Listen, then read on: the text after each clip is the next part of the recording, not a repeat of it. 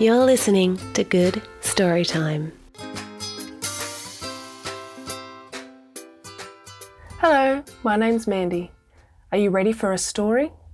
Let's begin. The Adventures of Snugglepot and Cuddlepie, Part 2. Snugglepot and Cuddlepie hurried to where they had left their friend asleep. He was gone. They called, but no answer came. They shouted, still no answer. "Oh, the snake has got him," said Snugglepot. "And he may be dead," said Cuddlepie. "And being boiled," said Snugglepot. "Oh, our dear kind lizard, what shall we do?"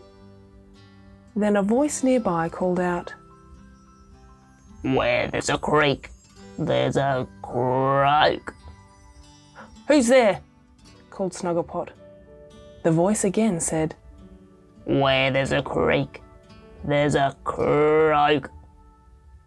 "I know what it means," said Cuddlepie. "It means we are to ask the frogs." "Oh, there's a creek quite near," said Snugglepot. Then from out of a bank of rushes scrambled a big-eyed frog. "Rabbit, I know the way back into Mrs. Snake's house," he said, "and there in her dungeon is where you will find your friend." Without waste of time, they all hurried up the bed of the creek till they came to a deep pool where the frogs were playing their favourite diving game. They jump in, and the one who stays longest underwater wins. The little crowd had gathered to see the fun. As they neared the pool, Mr. Frog called to a friend of his. "Lanky legs," said he in a low voice. "These young nuts are in trouble. A friend of theirs is a prisoner in Mrs. Snake's dungeon. Will you help?" I will, replied Lanky Legs. "Very well," said Mr. Frog. "We'll pretend to be in a game in case Mrs. Snake is watching. So you take one nut on your back, and I'll take the other. When we get underwater, swim to the side and climb up through the hole that enters the cave. You know." "I do," said Lanky Legs. Then they mounted the high diving rock, and Cuddlepie felt very nervous. Snugglepot whispered to him, "Hold tight and hold your breath," and gave his hand a little squeeze. It was very exciting. Snugglepot went first, then Cuddlepie saw his turn had come. He shut his eyes and held tight. The frog leapt from the rock. Splash! He felt the cold water close over him. He felt the quick movement of legs and body as Lanky Legs swam deep under the water. Then he felt himself rushing upwards, and just when his breath was all gone, they bobbed up on the surface of the water like a cork. Cuddlepie opened his eyes. They were in a big cave. Snugglepot and Mr. Frog had already landed. When they had shaken off the water and recovered their breath, Mr. Frog led the way along a dark passage. Presently they came to a large opening into another cave, and looking down, they saw a sad sight. There, all bound hand and foot, limp and unconscious, with a heavy stone on his head, lay poor old Mr. Lizard. As they looked, Lanky Legs turned pale and said he must hurry back as his wife was ill. Mr. Frog was made of different stuff. He went down into the dungeon with Snugglepot. Cuddlepie was left to keep watch. When they had untied poor Mr. Lizard and rolled away the stone, he began to stir and at last opened his eyes. Snugglepot and Cuddlepie were overjoyed to see that he was alive. "Hist!" whispered Mr. Frog. They listened. Yes, there was a noise. Some stones rattled in the far darkness of the cave. Mr. Lizard sprang up and, seizing Snugglepot, placed him on his back and dashed up and out of the cave, catching up with Cuddlepie as he went. He was very much alive now. I know the way, he said. Hold on to me. Oh, but where's Mr. Frog? Cried Snugglepot and Cuddlepie together. What will happen to him? Mr. Lizard stopped at once. Then they heard a faint voice calling from the distance. Go on, I'm quite safe. So they went on. But alas, brave Mr. Frog!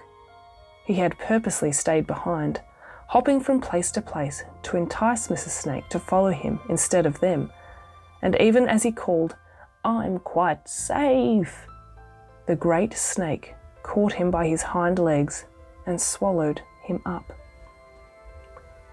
After travelling a very long way through winding passages, they came out into a pretty place all hung in green, with warm sunlight shining through.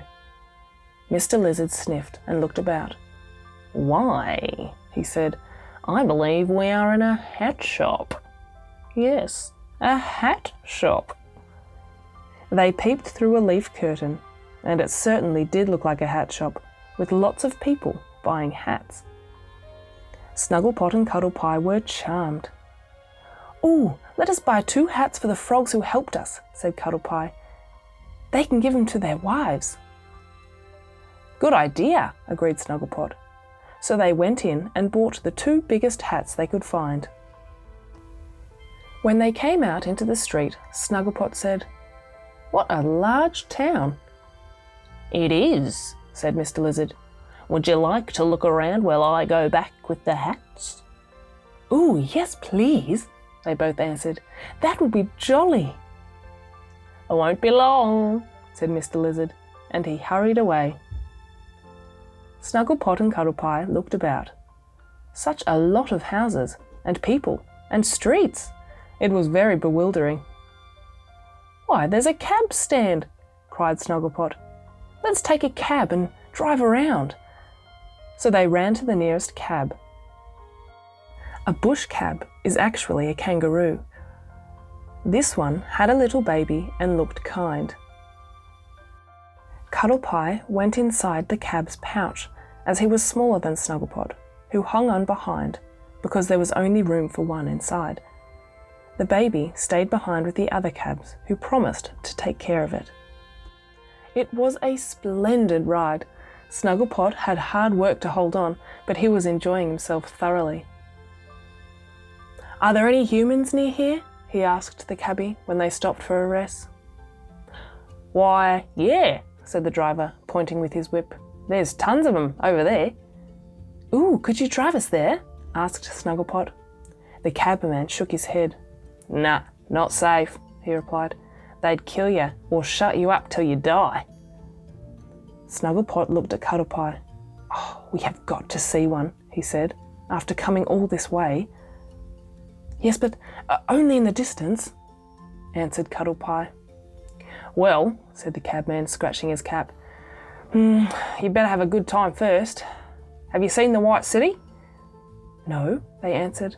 "Oh, you'd like that," said the cabman. So they got aboard the cab again and drove on. Snugglepot and Cuddlepie were simply in love with the White City. They had honey sticks and dew drinks at the refreshment stall.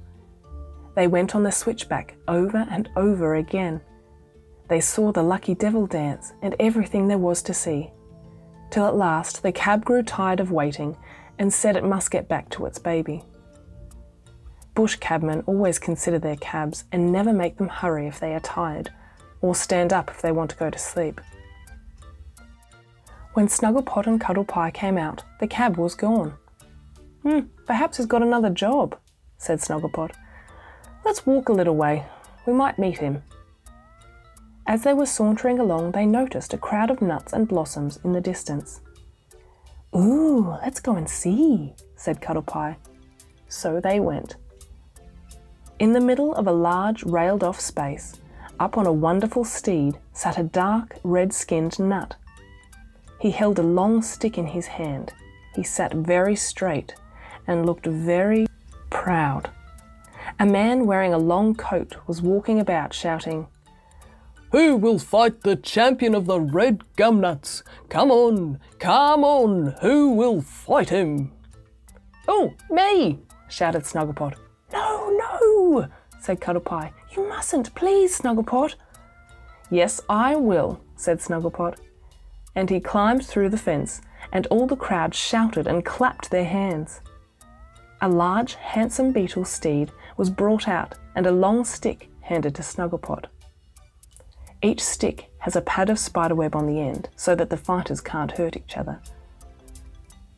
Snugglepot mounted his steed and the fight began. This was the first time Snugglepot had played this game. He had not even seen it, so Cuddlepie was very anxious. At first, Snugglepot made many mistakes, and the man in the long coat had to keep shouting, "Oh, begin again!" For there were some things not allowed in the game, such as putting the stick in the other man's eye. The game was quite simple. The man who pushed the other man off onto the ground won the game. The red nut laughed at Snugglepot, and this made him angry, so he made a great push with his stick, and off went the red nut's cap. The crowd grew very excited and made a great noise, for no one yet had been able to beat the red gumnut. Snugglepot said to himself, "I want to beat him, and I will." Then he found, to his joy, that he was getting on splendidly. His beetle liked him, and he was helping him. When Snugglepot pushed against the red nut, the beetle rose on his 6 legs and pushed too. When the red nut pushed his stick upon Snugglepot, the clever beetle backed and backed, and all the time the red nut's handsome beetle was standing quite still.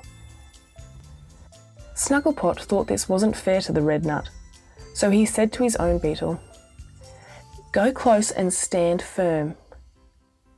The beetle went up close and stood firm. Then Snugglepot gave a great shout and a great push, and off went the red nut, plump onto the ground. The red nut picked himself up and shook hands with Snugglepot, and the nuts and blossoms crowded around him saying how strong he was. And then in the middle of it all, a strange thing happened. Someone pushed through the crowd, weeping bitterly. It was Mrs. Fantail, and close beside her came 2 large baby lizards. "Oh!" she cried when she saw Snugglepot. "See what hatched out of the eggs you nursed for me. They won't leave me alone. They'll hold on to my wings and I can't fly. I'm so miserable." "Snugglepot," said Cuddlepie, "we better tell her about—" "What?" said all the crowd who were listening. "Oh, please go away," said Cuddlepie. "It's only Mrs. Fantail who ought to hear this." In the bush, everyone is polite when they are asked to be, so all the nuts and blossoms and the red nut went away at once. Then Snugglepot and Cuddlepie told Mrs. Fantail about the broken eggs and how kind Mr. Lizard had been. Poor Mrs. Fantail simply screamed when she heard. But when Snugglepot said he would ask Mr. Lizard to take the young ones back to their own home, she stopped crying. Then both the young lizards began to howl. They said they didn't want to go. They wanted to stay with their little mother. Ooh, this was awkward. Snugglepot and Cuddlepie got redder and redder. They felt so ashamed of all the trouble they had brought to poor Mrs. Fantail.